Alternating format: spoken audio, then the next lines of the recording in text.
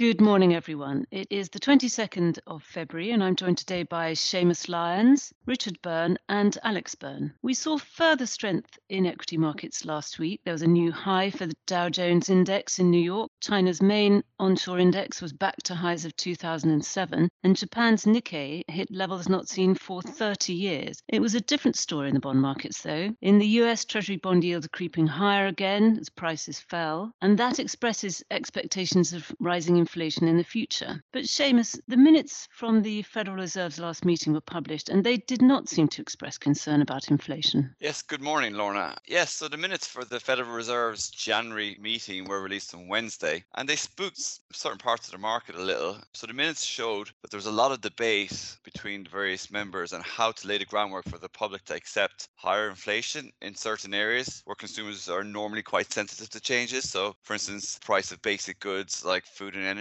because the Fed expects some pickup in these as the economy reopens post the pandemic. But then the minutes also showed that they emphasized the need to focus on the differences between these temporary measures affecting inflation and the more systemic changes in prices they normally focus on. So in the end, all the meeting's participants supported the decision to maintain a very accommodative monetary policy, which is to keep interest rates near zero for as long as necessary until inflation rises above 2%. So, how did the markets react to these minutes? The Fed's accommodative stance, which is coupled with Joe Biden's proposed 1.9 trillion relief package for the pandemic relief. This has a lot of market participants warning of a coming surge in inflation. So as a result, some investors have worried that the Fed may actually need to change their course sooner than expected. And on the back of this, so last week, as you mentioned, the yield in the 10-year Treasury note hitting its highest level in almost a year. So a lot of focus given to the minutes last week. Yes, and that's something we'll have to monitor very closely. Alex, there was a similar sort of message from the European Central Bank. Hi, Laura. Yeah, that's right. Very, very similar indeed. Broad expectation that the stimulus that is in place will be maintained up until the end of the year. And I think the base case for the ECB is that they want to maintain this to the end of the year and not have to do anything if at all possible. So similar to the US, happy to see a rise in inflation. We did see a bit of an inflation increase in Europe this month. However, the expectation is that a lot of those measures which caused the increase were fairly temporary. I think what we need to see is a very sustained and broad overshoot of inflation before we can even think about any of these stimulus measures coming off.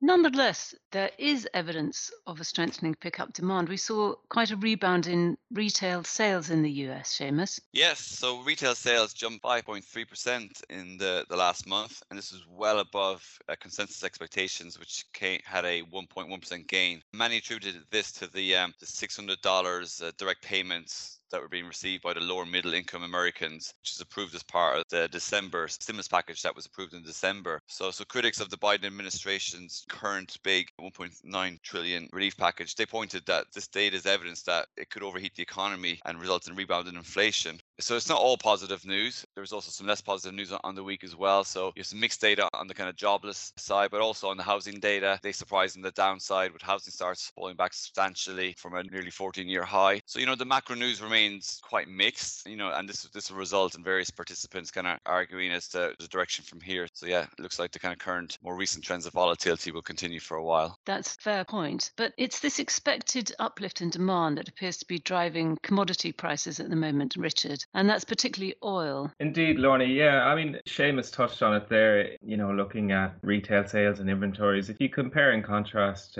oil to the broader economy, where inventories have been low given, where we've been with the pandemic and sales have increased. So that's going to force manufacturers to increase their production. And what we're seeing is that's coming through in energy, it's coming through in materials, it's coming through in the industrial numbers. And in fact, these numbers last week alone were some of the best returning in terms of sectors. And that's really where we've seen the oil price go. So, oil above 60, touching above 60 WTI and continually above 60 now, and Brent oil and WTI is on an upward trajectory. It would seem to, and that was very evident in the figures of BHP, which is now, it seems, the biggest company in the FTSE 100. Yeah, indeed. They've had a very, very strong run. They've had quite good on the fundamentals. They've had quite good capex, quite housekeeping there. They've got a diversified book of business in terms of, copper, coal, iron ore, and of course oil. And all of these commodities have continually rose throughout since November when we really saw the positive news about the vaccine come out. So yeah, some very, very strong figures coming out for BHP. And back to Europe again then, we saw very strong sentiment figures from Germany's manufacturing sector. Any thoughts on those, Alex? We did, yes, Lorna.